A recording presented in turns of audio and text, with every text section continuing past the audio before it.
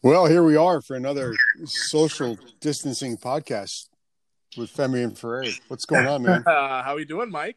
I'm doing okay. Were you out boat shopping today? I was not out boat shopping. Why do you ask Because I'm trying to figure out how you're going to get to work with that West Seattle Bridge closed. that? It's the last few weeks. It's been closed down, and there's a detour alternate route that I've been going on. Right. So it's so far it's been okay. We're doing social distancing, so a couple days out of the week I'm working remote. So I only do it 3 days out of the week now versus the normal five if we were in normal times. But yeah, no, I'm curious to see how the traffic flow will be once people start going back to work. Does it take you to Puyallup and like east and then north, or like how does that work? No, so it just we mosey on down a little bit to Olympia, and then we. No. Oh, nice. Okay. So it's a pretty convenient commute. It's not too shabby, but we're trying to make do with what we have right now. I'm just glad that the weather's nice. So if the commute's gonna be longer, at least it's sunny out. That's true. I guess back in like '83 when they built that bridge, supposedly they should. I guess they were told to do a suspension bridge, but they went the cheaper route, Yeah. and so now you have to pay for it. Here So, we go, 2022. so 2020 continues to suck. It's a year that is testing all of us. Oh my goodness, yeah, that's pretty much that sums it up right there. Yeah. So, Interesting times, to say the least. yeah, what's new with you as far as the poll you put out today? Because I'm getting excited for the draft. We got a lot going on next week, and I'm curious as to what the summation of people was for what the Seahawks need, because it seems like they need a lot of different things. Player acquisition is a 365-year-a-day job, is what a lot of front office execs tell us. So it's interesting. When the draft, we're a week away. I can't even believe that. Like in about an hour or so. This time next week, we'll know who at least the Cincinnati Bengals will have on their team. I think all indications are that it's going to be Joe Burrow out of LSU. But yeah, no, it's kind of crazy how the draft really crept up. Usually it feels like it takes a while to get here, but I think maybe because of everything that's going on in the world, that it feels like in a way things are moving really fast, but then also really slow at the same time. I'm not sure if that makes any sense, but it feels a little weird. But here comes the draft. And as for the Seahawks, you mentioned the poll that I put up earlier this morning, and the question was, which position group would you like the Seahawks to address with the 27th pick in next week's draft? This, of course, is assuming they don't trade down or trade up. They probably will trade down, but we can only work off the information that we know right now. They are the holders of the 27th pick, and an overwhelming majority, I would say, nearly 61%. What would you guess? The options were O-line, D-line, defensive back, or other. What would you guess the people want with that first-round selection? Well, I know the Seahawks fans around here are pretty savvy, and they're pretty tuned into your team, and so I would definitely say defensive line. Sir, that is the correct answer. There you go. Ding, ding, ding, defensive ding, ding. line. We've talked ad nauseum about Jadeveon Clowney. Right now, he's still an unrestricted free agent, able to sign with any of the 32 teams in the NFL.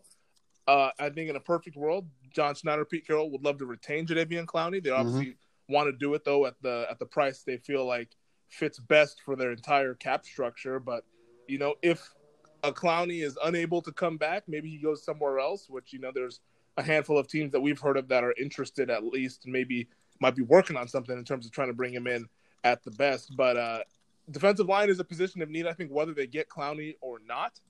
And I think a lot of the fans, like you mentioned, saying that they are pretty in tune with what's going on with this team. And I believe that's a lot of the mock drafts have kind of mocked a defensive lineman to the Seahawks. So I think that's the direction that most people are kind of eyeing for them to address early on in the draft next week. Isn't it kind of weird how the Clowney conversation just suddenly hit the brakes? Just all of a sudden just disappeared. It's like we wish the coronavirus would, but it's funny you say that, because the last couple of days I was contemplating whether I wanted to put up a poll saying, hey, have you forgotten that Jadeveon Clowney's a free agent? Because I have at times. Like, what is he up to? When free agency, free agency always it goes in waves. The first wave, those first 48 to 96 hours or so, where it's like a lot of the big name players are signed. And then there's the second week of that second wave of guys who were kind of maybe established veterans or lower level guys switching teams here or there. We're on like wave number 5, I believe, in terms of free agency, and there's still no talk. So, and it's to the point right now is that, I mean, you'd be hard pressed for something to happen within the next week because teams are so focused on getting prepared for this virtual draft. I mean, even if it wasn't virtual and if it was normal, teams would be prepared for getting ready for the draft. But the fact that it is something that's going to be virtual and be held across Zoom conversations and all that stuff, I think a lot of teams are just kind of focused on this draft. And then once that happens, then they'll really like assess their roster and then maybe go back to, all right, maybe we need to add a little something on top and bring in a pretty big impact player that's usually not on the market this late into the offseason. Yeah, there was a report, I think maybe yesterday, that someone thought that they may actually go ahead and make a deal with Jacksonville for Ngakoue. And so, did I say his name right again? I always say it. Each week, it's like my test. Yannick Ngakoue. Ngakoue. So, I don't know. I mean, some of the highlights of that guy, he reminds me a lot of Chris Clemens in his prime. I don't know. I mean, maybe it's the 91 that makes that stick out to me. But, that to me would be like, okay, they get to that point and they're thinking, okay, we'll make a deal with Jacksonville because Clowney's not coming back. Yeah, it's not deep at defensive end this year. And that's why last week I was thinking about, hey, maybe do they trade up in this draft to get an impact player? And we know that's not their MO. No, ever. But it might be time to switch things up if they want to. If they at least realize that they're not going to be able to retain Jadeveon Clowney, then maybe you get a guy who can maybe become an impact player at that position, and you at least have them for 3 to 4 years of a cost-controlled contract to where you can kind of fit that into your salary cap. Yeah.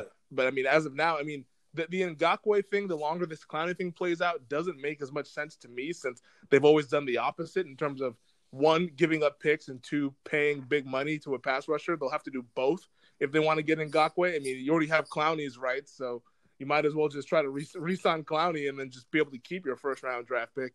Yeah. And unless maybe the Jaguars' price goes down. And in that case, then, yeah, I could for sure see them if they only had to part ways with a second and maybe a second, fifth, and the next year's third or something like that. Like, if it's something where it's not going to be a first-round pick, maybe they do try to trade for an impact guy and then sign him long-term would be, I believe, the next step if they were to pull off something like that. But as of now, I just don't see it with the way that they use their draft picks and their apprehension to paying guys like that over the last 18 months or so. Yeah, I so many questions, and I sit here as we're talking about them, not really, kind of knowing what they do by way of past history, and it's interesting because they never do what we think they're going to do. Yeah, and with that, if they're just going to go off the rails, right, and not address the defensive end with the draft, and maybe make a number 1 pick, right, in the first round. If you could have any player, minus Burrows, you know what I mean? If they say, okay, it doesn't matter, we're just going to use our number 1 on what the heck we want, and that would be what Femi wants. Which player would you take? And everybody was still out there. If I had my pick of the litter and it wasn't just the 27th pick, I mean, I think Chase Young has to be a slam dunk. Right. Is a dominant defensive end, arguably the best player in the draft, would go number 1 if not for teams needing quarterbacks. And I mean, he's probably going to be the first position player taken. I think it'd be a pretty big shock if he's not. Mm-hmm. But you want a guy who could potentially become a Jadeveon Clowney? It's that guy right there. So, I mean, that's something I think the Seahawks would do cartwheels if they have the opportunity to do that. I mean, that'd be selling the entire farm to get up that high in the draft. But if they had their choice of which draft eligible player they'd want, I'd imagine it'd be him. Yeah. But what would you want? Like, would you take him as well? Would you take Chase Young as well? Without hesitation. Yeah. I mean, they clearly have a pass rushing problem. We saw that last year, when they played teams with good quarterbacks. The defense really couldn't get off the field. Heck, we saw Jameis Winston and the Tampa Bay Buccaneers really light him up, Mm-hmm. right there at CenturyLink Field. So if they can kind of get to the quarterback and affect the passer, I mean, that's the guy who's going to get it done, at least in this draft class, with it not being as deep in that position, which is a position of need for them, unfortunately. Yeah, Jameis is still without a job. Yeah, he's also without a job. Crazy. But, I'll say a name. And obviously, I would never turn my back on a guy like a Chase Young, or like a game changer like that. Yeah. Well, let's say I'm 20 picks in or so. Yeah. And I'm going to be a wild card. I'm going to be John Schneider with just some, full on attitude. I'm going to rock and roll this draft. There's one player that I just thought was on a crappy team in a crappy program, but may have been one of the best players, but just did not get the notoriety. And plus, he just got beat up all the time. Mm-hmm. Laviska Shenault. It's a good player. I just think that guy can do a lot of different things. And like offensively, where the Seahawks are, I mean, I think would allow. Again, this is not addressing the defensive line needs. This is just total wild card. Like a guy like that could really, destabilize an opposing defense. Like he would just be a headache in the right system, and he wouldn't have to play every down like he did at Colorado, and just get hammered on every play. You know what I mean? He ended up getting hurt a lot. I think it was last year. He missed a lot of games, but I don't know. There's this one player in the conference. Obviously, I watch a lot of Pac-12 football, as I know you do. Yeah. But there's one player that jumps off the screen at me in every game. That included, Colorado. It was always that guy. Didn't matter who they played. He was good against the SCs and everybody. So, that's the total wild card. There's just something I'm curious to see where that guy ends up, and then I want to follow him as he goes. You know what I mean? Oh no, so. he's a great player. I mean, you talk about positions where it's really deep. I mean, wide receiver. A lot of people say that this might be one of the best wide receiver classes ever. Yeah, there's probably going to be upwards of maybe 6 wide receivers that get taken in the first round. It's there's the 3 for sure with Ruggs, Judy, and CeeDee Lamb. Those guys will probably go within the first 15 to 18 picks. And then you mentioned Shenault, Brandon Ayuk out of Arizona State is a guy that's highly touted. Justin Jefferson at LSU, he's a guy. So it's like you're talking about those are 6 names right there, all that conceivably could go in the first round of this draft. And, wide receiver isn't really a need for the Seahawks. They picked up Philip Dorsett, maybe adding him. He adds some more speed. I mean, they have a lot of speed in that room with Metcalf and Lockett. Right. But, you can never have too many good pass catchers. So maybe if the Seahawks see a guy that ends up falling down to 27 and like, hey, the value is just too good. Yeah. This guy is far and away the best guy available right now. Maybe they do go in that direction and just say, let's load up and make a position of strength even stronger, and just say, but will they end up passing them? Because they're a physical run the ball football team. That would kind of be going opposite of their identity. Right. Maybe this is the year to do that with the talent being so deep in that position. Hey, maybe let's just get one of these guys who's going to be a difference maker, and we're just going to have 3-4 good wide receivers that are tough to cover.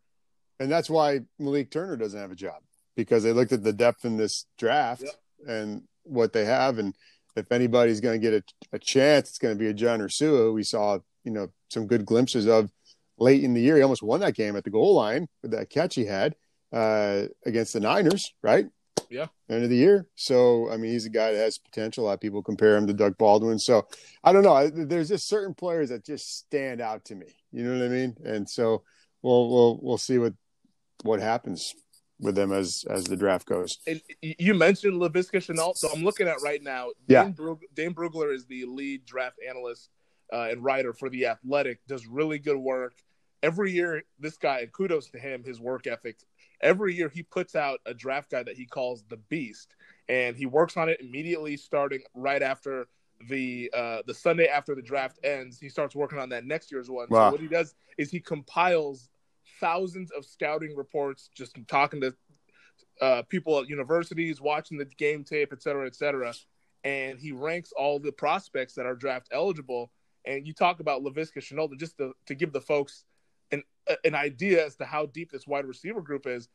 Dane Brugler has Laviska Shenault as his 8th ranked wide receiver. Wow. But he still has him as a second round grade. He has 7 guys ranked higher than him, 5 or 6 of which he has in the first round range or first to second round range. He has 26 wide receivers that are capable of being taken in the first 4 rounds of the draft. That shows you how talented this wide receiver draft is. I mean, you don't typically see. Usually, you'll get maybe 3 guys at most that go. I mean, there could be 3 guys gone in the first 15 picks. Mm-hmm. It's truly incredible. And it's, if you like big guys, small guys, fast guys, possession guys, it's pick your flavor. It's Baskin Robbins if you want a wide receiver out here. Yeah. Because you gotta, I forgot to explain it to me. You always want your receivers to kind of be like a basketball team. Yep. Like height wise and just kind of the way they can go about, their position on the field. And so, I mean, it is what type of player exactly our team's looking for, and that's going to be a question. But 26 guys. That's pretty impressive. 26 guys that range from a first round grade all the way to a 4th to 5th round grade. And that's that. And there's guys that are after that who are obviously capable, who will be taking 6th, 7th round guys. Mm-hmm. It's like he has 44 wide receivers with draft eligible grades. Wow. And that's like, usually I think you get half of that. It's I don't know where that's coming from. Maybe it's all the 7-on-7 satellite camps that these kids are doing these days. But right, the wide receivers, it feels like every year we're just getting more and more really good wide receivers, and the NFL is welcoming them with open arms. Yeah, but it is so dependent on the system, like where they end up. Right. I mean, some guys might blossom under certain coaches, and they won't in others. I mean, I don't know. I think the Metcalf kind of acquisition here was great because of his size and what he does. But, you mentioned that they like to run the ball. I think they were slowly moving in that direction. Like, okay, wow, this is a viable option. And then what happens in the playoffs? He ends up having a rookie record for yards, right?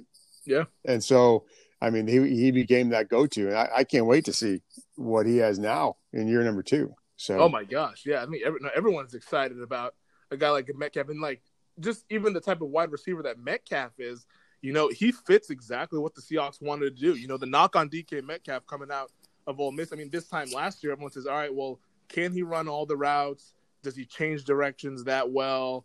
Is he going to be a guy who's versatile, or is he just a one-trick pony or two-trick pony? All right, he can run deep, he can run some slants and some posts, and that's about it. But he's not going to be able to do any out-breaking routes or whatever. But for the Seahawks, they don't really see him as needing to be a guy who's doing all these intricate routes. They want to run the ball, and they want someone that's going to help stretch the field to keep defenses off a little bit so that they can't just crowd the line of scrimmage. Well, DK Metcalf can run as fast as anybody, so defenses have to kind of key on a guy like that. So it fits exactly what the Seahawks want to do, versus if he went to another system, he might not have success because they might ask him to do something that he's not really comfortable doing.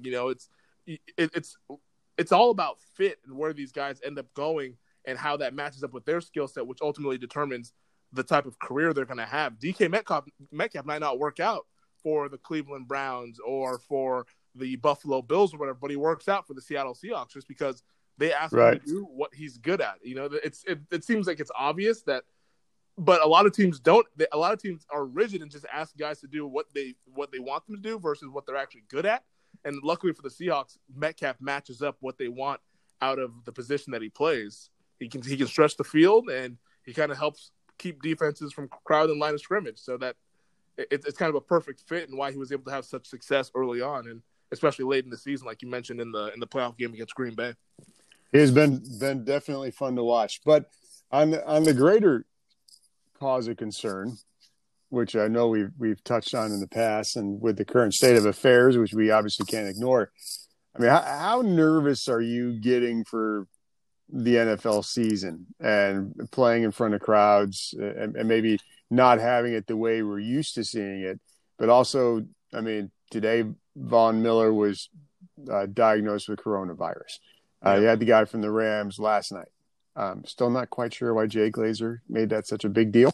Yeah, that was kind of a weird move by well, Jay. It is because it affects so many. It's not. I mean, there is no, boundaries for this disease. So it's. I thought that was odd, in my opinion. Yeah. But whatever. I don't. When you think about the testing and the lack of a vaccine, and I see Fauci saying, "Well, the only way you can go on with no crowds." Yeah. I mean, that would be. I think they can do it. I think it was Kirk Cousins this week who said, we practice all the time with nobody watching and just, dumped in noise from speakers. So, we could do it, but it wouldn't that be weird? Like, because if you're talking about like a quarantine bubble and stuff, we wouldn't even be able, to go. Yeah. And like talk to guys after games and go to practices. And I mean, it would be really weird, but and conceivably, maybe it's if they have to do that quarantine thing, maybe it's 12 games if they can't figure out something by then. And I don't know. I mean, it's the total question mark, isn't it? It's kind of bizarre, actually. Oh yeah. I mean, if you're to ask me, obviously I'm not a health expert or anything like yeah, that. Me neither. Yeah. I don't want to put that out there to begin with. Right. I mean, I would be stunned if we see any sporting events with crowds in the year 2020. I don't think that's going to happen until 2021 at the earliest. Mm-hmm. I just don't see how you can have mass amounts of people congregate when you don't have a vaccine. Right. That to me, just on a logic and common sense level, just it feels like we can't take that step until we take the step of having a vaccine. You'd be asking for trouble. Yeah. Exactly. Otherwise, we're going to start this thing right back up again, and nobody wants that. As for actually playing games, I think we'll see games with no fans this year. Football, whether it starts that Thursday after Labor Day like it usually does, I have my doubts about that just because I think a lot of it's going to determine based on if we have widespread testing. If we can have widespread testing that where within minutes or even seconds you can tell if somebody has the virus or not, I think that would allow us to maybe at least identify these people early on, even if they're not even showing symptoms, and then be able to kind of quarantine them for a little bit just so it stops the spread. I think once we get that, I think that's when the sports leagues will then return. And it might be a situation where players are quarantined. Football teams there's 53 players, coaches, trainers. It's a lot of people that travel with a football team. You're talking upward of, 100 people or so.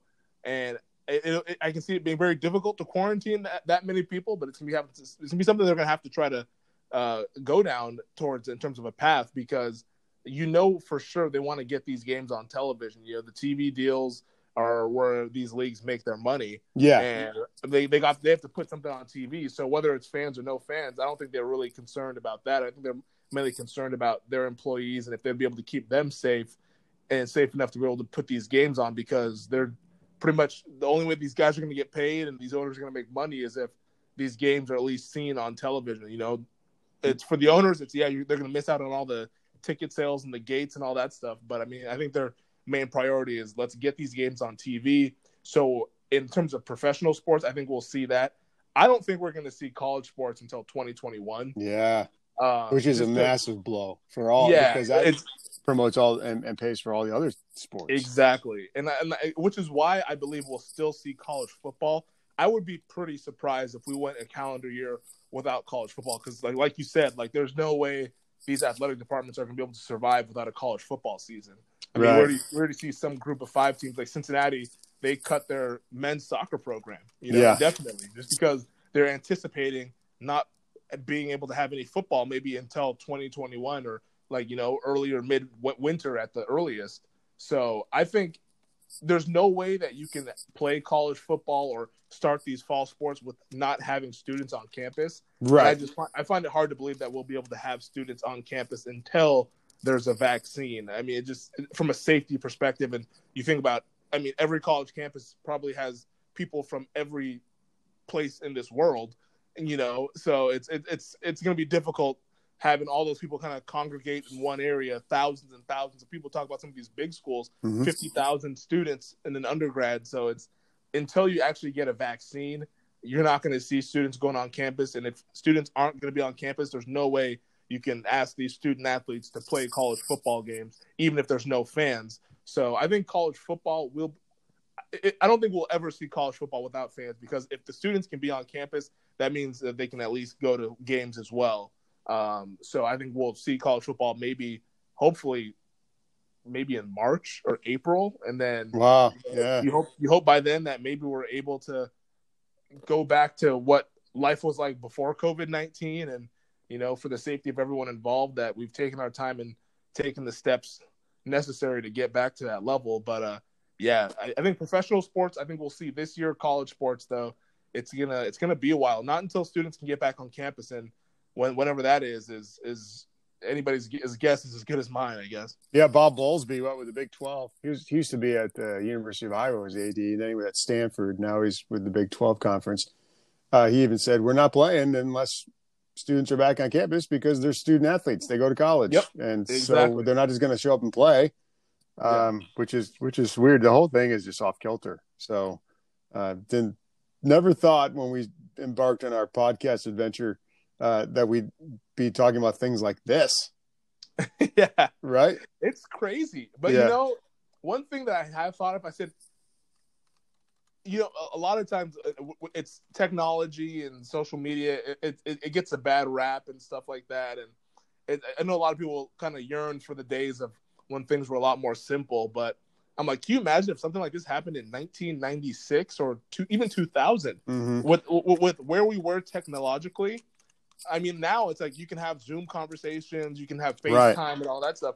Back then, the only time you could actually see somebody is if you actually were in 3D and saw them, Yeah.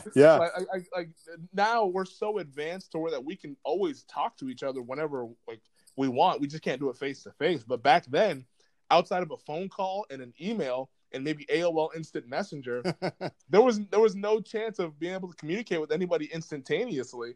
And I think now is one of those times like, well, maybe technology was good, and thankfully we have all these advancements so that we can still kind of communicate with people far and wide, even though we're not able to actually see them face to face. Yep, and AOL, just a time-honored tradition that remains, working well. So some of us still users of it. Some of us are still users of it, Femi. Hey, it all started with AOL, Right. I'm a traditionalist. Everybody remembers that when that dial-up internet kind of kicked in, and it was as if you're printing or faxing off some important document. Yeah.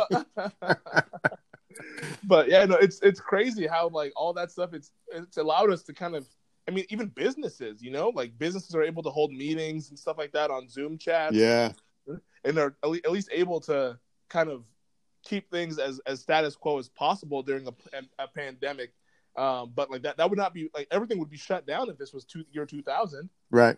Like places wouldn't be able to work, people, because they wouldn't be able to communicate or hold these meetings and all that stuff. And obviously internet now is a lot faster than it was back then, so where you can at least be productive from working from home. But yeah, it's crazy that the advancement of technology has kind of allowed us to at least somewhat function during a global pandemic, at least to the best of our abilities. Wow. It's nuts. You think we'll see baseball? I know we talked a little bit about that, but I mean, yeah, the commission is not letting down Manfred. He's going to turn over every stone, he said, and there's a way they could do that too, down in Arizona. But I don't think you're going to see months and months of that. You know what I mean? I think maybe you get a 45 game season, but that's not really representative of the game. But maybe it's just a way to, at least get something on television. I guess. I don't know. A lot of players aren't for it. I'm sure Major League Baseball is thinking, hey, you know what? $300 million or $400 million is better than nothing, Right. I'm sure that all these leagues have $1 billion TV deals. You think about only now getting a small percentage of whatever they were expected this season. Hey, that's better than zero. Mm-hmm. Because 45 games in a baseball season feels weird. It's a very small sample size, but I think they're going to try their darndest to get on. I mean, I find it hard to believe that we'll have any sort of live sporting events until September. And that's, Right. I think, at the earliest, because that's when would be on track for widespread testing. But I mean, even with the ideas of these bubble cities, you're not going to be able to get these off the ground, or at least get the recommendation from health experts, unless there is widespread testing. And I think that is the timeline that sports is just going to have to follow, and hopefully it comes sooner rather than later. And, I think that's why a lot of these leagues aren't really saying much in terms of a definitive date. They're just saying that, hey, we're going to keep trying and see what we can do and plan. But until there's widespread testing, there's going to be no sports, just because I don't think there's going to be any other non-essential activity going on if there's no widespread testing. Yeah. So you're basically, hockey, Major League Baseball, yep, WNBA, NBA, yep, and MLS. It's probably not looking too good. It's not looking good. Hmm. I would say the only league that's looking decent is the NFL. Right. And it's not even, I wouldn't even say they're looking good. I'd say it's just decent. And, with each day that passes, it's less of a chance. But yeah, well, they're the ones that could pull it off, maybe because they have the fewest games, and they can have fewer than 16.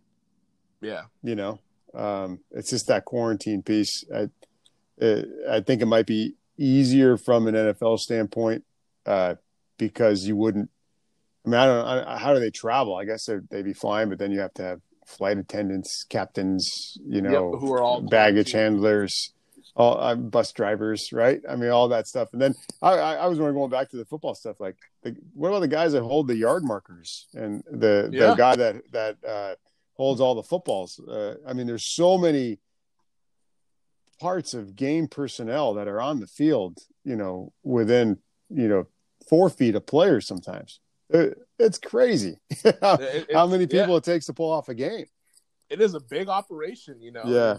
All these people are either going to have to be quarantined, or there's going to have to be, like I said, like with testing, at least if they can get results within minutes, they know that, all right, this person tested positive, they have to leave the stadium immediately, or something like that, to where it's like that's just going to have to be the right. Where they can at least get instant results. Otherwise, you can't risk these athletes, coaches, training staffs, etc. You can't risk these people all getting it if you can't test. So right. Well, it's all about the testing, and whether we can get that, then I think then we can get back to somewhat of a normalcy. But until then, it's kind of just going to be what our new normal of what we're going through right now. And we need swabs. They need swabs to do tests. Yeah, they don't have them. How crazy is that? They have all these kits, but they don't have swabs. Who ever thought? Really? We don't have swabs. Okay. Another topic. Your thoughts on the horse competition? Oh my gosh! I mean, it's going on tonight. Yeah. We got the semifinals tonight. Zach LaVine is in it. Yeah. Newly engaged Zach LaVine. Yeah. Congratulations to him. Not only did he beat Paul Pierce, then he was able to put a ring on it, right? As the kids would say, But I commend them for trying. It's obviously very difficult to pull off what they're trying to pull off. Yeah, especially with relying on cell phones of the participants or whatever they're using. But yeah, it's looked difficult, at least from where I'm sitting, in terms of the audio and video quality. Not great, not the best. But you know what? They're trying to put something on that's a live competition for us. So I can't knock them for doing that. Right. And I like Paul Pierce's house. Oh my gosh, it is very decorated, and the views are amazing. Yeah, it's ridiculous. I think they got the review on this afternoon of what happened. So I just saw Pierce's house. It's pretty awesome. But yeah, Zach LaVine going up against Allie Quigley. So it's a little Chicago. There you go. Chicago Bull versus Chicago Sky. Okay. As our local guy is playing at the court. I don't know if it's his parents' house, but he's out in Snohomish, is what he was saying. Okay. So we'll see if he's. I'm sure he'll be at the same facility. But I like his chances because of his athleticism. Yeah. Yeah, he's got some great athleticism. I mean, I know he was kind of giving Paul Pierce a lot of issues with some up and under kind of things with Pierce is retired, so right?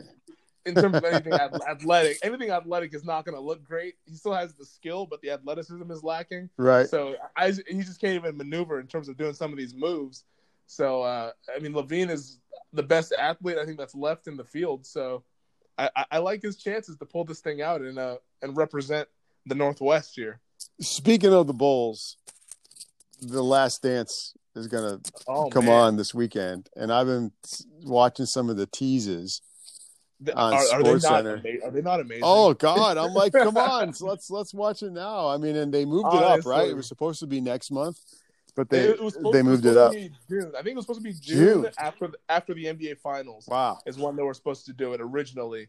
But it's once the pandemic hit, it's all right. Well, we don't really have anything else that we can put on, right? So let's go ahead and put this on, and that's awesome that they were able to get it finished up and all that stuff in such a short amount of time. But to talk about 10 hours of footage, I mean, you think about how much they actually shot for that. You mean you're looking at 30, 45 hours worth of stuff that they went through to condense into a 10-hour doc. But yeah, I am as excited as I've been for any sort of documentary in a long time, because that Last Dance is probably the Jordan season that I remember most vividly, being 8 years old at the time. But that's when I was kind of able to at least comprehend what's going on and all that stuff. But yeah, I mean, it's an amazing team that was kind of, like the title says, on its last dance, and they were able to pull out another championship. And I think it's going to give some really good behind the scenes access to an iconic team during that time. Just the access, man, is going to be awesome for what they had. I mean, we're around teams, all these backstories that always go on. Right. It's so amazing. And there's something special about a basketball team too, because there's only 12 to 15 guys, so it's very close knit. And it's not like baseball or football where there's cliques within the clubhouse or within the locker room. Just because you're not going to have 40 something or 50 something odd guys where it's all close. It's just there's too many people for it to be like that. So I think with it being a basketball team and behind the scenes access, I think we're going to get some really good stuff and some really good stories of stuff that. And I mean, there's legendary stories of Michael Jordan during that time. Mm-hmm. And making trips to Atlantic City during the playoffs. Yeah, when they were playing the Knicks and stuff. When they were playing the Knicks. So I think we're gonna get some more stuff like that's gonna show off and maybe mythologize more of that competitive spirit of Michael Jordan. Yeah. I'm looking forward to that. That should be awesome.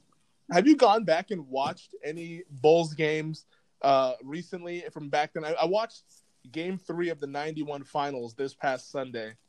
It was Bulls-Lakers, and just watching it, first of all, the game is way different now than it was back then. It's like you look at the spacing back then, it's like, oh my gosh, somebody needs to be in the corners ready for a three. Somebody needs to be, everything is played within the paint. But I mean, just where Michael Jordan was at that time in 1991 and being the guy, hey, can he win the big game? And can he, everyone just knows Jordan now of being this ultimate champion and ultimate winner. But I mean, there was legitimate questions of if he's good enough to win a championship, and him having to kind of go over that hump. And like Scottie Pippen fouls out late in the game, Jordan hits a jumper to force overtime, and then they kind of take off and grab control of the series from there. And then, the rest is history.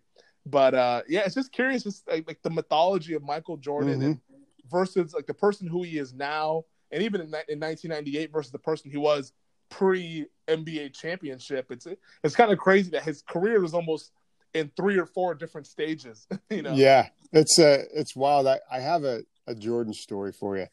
I was working first job out of college in Wilmington, North Carolina, and it was during that time that he ended up kind of retiring between the titles and then going into his baseball foray. But before he went into baseball, Jordan was from Wilmington, North Carolina, played at Laney High School. And I was working for a radio station at the time, and I knew a lot of the high school coaches. And one of them actually called me. He couldn't text, actually called me and said, "Hey, Mike, you might want to come down to the boys club tonight about 6:30. Supposedly Jordan's going to show up, and they had a game." And I was like, "What?" He goes, "Yeah, for sure." So he was good friends with a guy by the name of Rodney Everhart, who owned Everhart Nissan in Wilmington. And so I think Jordan owned a little piece of the car dealership. And so he shows up in a 380Z T-top, He gets out, people are going nuts, and he's just cool. Like everything Michael Jordan does is just cool. Like, he's the coolest dude on the planet. Hands down. And when you see that in person, you're like, wow, that dude really is cool. So he comes in and he talks to the kids, the Boys and Girls Club, and it was kind of packed, but it was a really small gym. And somehow I ended up, like the old gyms that have like the baseline, and then you basically have maybe 10 to 12 inches, and then you have the squishy mat on the wall. So if you come flying in for a basket, you're going to hit the wall. At least you have the padding there, right? The padding, yep. So I don't know what happened, but I end up standing there for this game. And Jordan gets somebody, it's a pickup game, right? These guys he grew up with, everybody comes together. Someone like got the ball underneath the opposing basket and just kind of lofted a pass to him that went over, midcourt, and he's going. And man, it was like 2 steps and he got the ball at the foul line and he just went flying in and dunked, and he lands like right in front of me. And I was just like, I've seen this guy like win NBA titles on TV, and I know how cool he is, but that was like my coolest Michael Jordan moment ever in a Boys and Girls Club's gym in Wilmington, North Carolina. And then ever since then, I was just like, this is one of the greatest athletes I've ever seen in my life. And I still think that. I mean, he was unbelievable. And the way he, TV wasn't exactly like it is now. So a lot of people tuned into NBC to watch the finals. And, he's that mythology you talk about. He's an incredible sports figure, and I can't wait to see this thing coming up on Sunday. Thanks for listening to my story. It was pretty cool. I haven't told many people that one. It's amazing. I mean, like he's the one guy that so many people I know growing up rooted for the Chicago Bulls just because of Michael Jordan. You know, and when he left, it was almost like the Bulls left. Exactly. And as a team, it's like, okay, like we don't need to know anything about the Chicago Bulls anymore since Michael and Scotty and Phil have all left. But it's like he is the guy that's so universally loved, and I think maybe just because of the media scrutiny back then, it wasn't what it is now because there's less outlets. I mean, it was just the newspaper and the TV is all you got in terms of the media, and everything was coming. It wasn't instant like it is now with like Twitter and social media, to where news is happening at all times. It's not just, all right, this was today's news, and we'll see you tomorrow with tomorrow's news. Right. Like, stuff, there's now, each day is 7 different news cycles in itself. Yep. But back then, he was so loved. Today, there's no way that anybody will ever be as loved as he was back then, just because we know the athletes more, so then people like and dislike certain people and all that stuff. But back then, it was all you saw on the court. So you just saw this guy who was the ultimate winner, and unless you maybe lived in one of these cities that was going up against him in the NBA Finals, you absolutely loved it. And Seattle got a taste of that in the '96. I mean, the 72 win Chicago Bulls team, and here comes the Michael Jordan and his Bulls trying to reclaim the NBA throne, and they're coming in. That was a great Sonics team. Kent, Payton, all these guys that were just George Karl was the head coach. It was a fantastic team, but unfortunately, they ran into arguably the greatest team of all time. And for at least that summer, you were kind of like, dang man, that Michael Jordan robbed us of an NBA championship, because by doggone it, we were going to win that thing if not for MJ and those guys. But just the mythology around him, and for the younger generation, I'm really excited for them to be able to kind of see and understand what it was like in the mid 90s, late 90s to be Michael Jordan. And I think that's going to be really cool. Just going to get the different perspectives that will come. Yeah. And I think, something LeBron does with the chalk, and he kind of throws it up and stuff before the game. Jordan started all that with Johnny Red Kerr that did the games at WGN. And he would kind of get that chalk and he'd go over in front of Johnny, who was a legendary player in Chicago, and just, shake it right in front of him right before the game would start. Every time I see LeBron do it, I'm just kind of like, yeah, that's just not the same. LeBron's a great player in his own right, but But how crazy is that? That like LeBron James, his favorite player is Michael Jordan. And as great as LeBron James is, arguably arguably the best player ever. It's either Jordan or him or whoever you might consider. And who LeBron James is so many people's favorite athletes. He's one of my favorite athletes, and his favorite athlete is Michael Jordan. Like that's how cool and how awesome Michael Jordan was, and how much he meant to guys who were kids in the 90s, and not even just kids, I mean adults and all this stuff. I mean, you talked about you just being right out of college and being mystified by MJ in a boys right. and girls club in Wilmington, North Carolina. You know, but he was just the man. And I think a lot of people, I mean, you can read up on it now and all that stuff, and for the younger generation, but I don't think they quite grasp what Michael Jordan meant to pop culture, not just sports, but pop culture in general, back in the mid to late 90s. And it's gonna be cool to see them kind of see what that time was like, because I was young during then, but even then I could see like, wow, this guy is like the dude, and he made being bald he did cool. yeah like anything he wore was now cool. Anything he did, the way he walked, the way he talked, the way, you know, just the way he carried himself was just like, wow, that guy is cool. And you know, that's just what he was, you know. And maybe the less media coverage allows for more mythology, because we were able to kind of fill in the gaps ourselves versus the gaps being filled in for us with the amount of media outlets and stuff that there is today. But yeah, no, it's going to be a really fun documentary. I think they talk about 10 hours, and I've seen some reviews of it, and everybody says it is amazing. And I mean, heck, look about the cast of people that got to sit down and talk for it. It is a star-studded group, so I'm excited to see what each part kind of entails. Well, I can't wait as we go on this last day's journey. Talk about it with you next week, because it looks like it's going to be awesome, and we'll have something to watch week after week, you know. So look forward to some background, that's for sure. Yeah. Oh no, for sure, it'll be a lot of fun. And also next week, I feel like next Monday would be a good time. We got to do a little draft preview podcast. Maybe we do a little predictions of what the Seahawks might do with pick 27 by Monday. Yeah, we could do that for sure. By Monday. We'll see what happens, but I think that'll be good just to kind of give the Femi and Ferrari listeners something to look for sure. For, just because I read Thursday. up on some things, and I'll get my hopes up about a lot of different players, and then they'll pick a punter from Wyoming. So exactly. If that's the case, we'll have some information on that guy come Thursday night. Man. All right. Well, I better let you get to work. But also, as always, you know, Femi and Ferrari, Apple Podcasts, Google Podcasts, Spotify. Make sure to support us, subscribe, rate, and review. And thanks for listening in on this afternoon. Mike, always good to catch up with you. And what you got going on today? Maybe give the folks a little snippet of what talked you got about going Von Miller. On here coming up at 6 o'clock. An interesting thing from Jacksonville, because they have the number 9 pick. They talk about possibly going with a quarterback, but Doug Marrone, who that Gong Show down there, said that Gardner Minshew is his guy. So that's kind of interesting. We talked to Christian Roldan yesterday.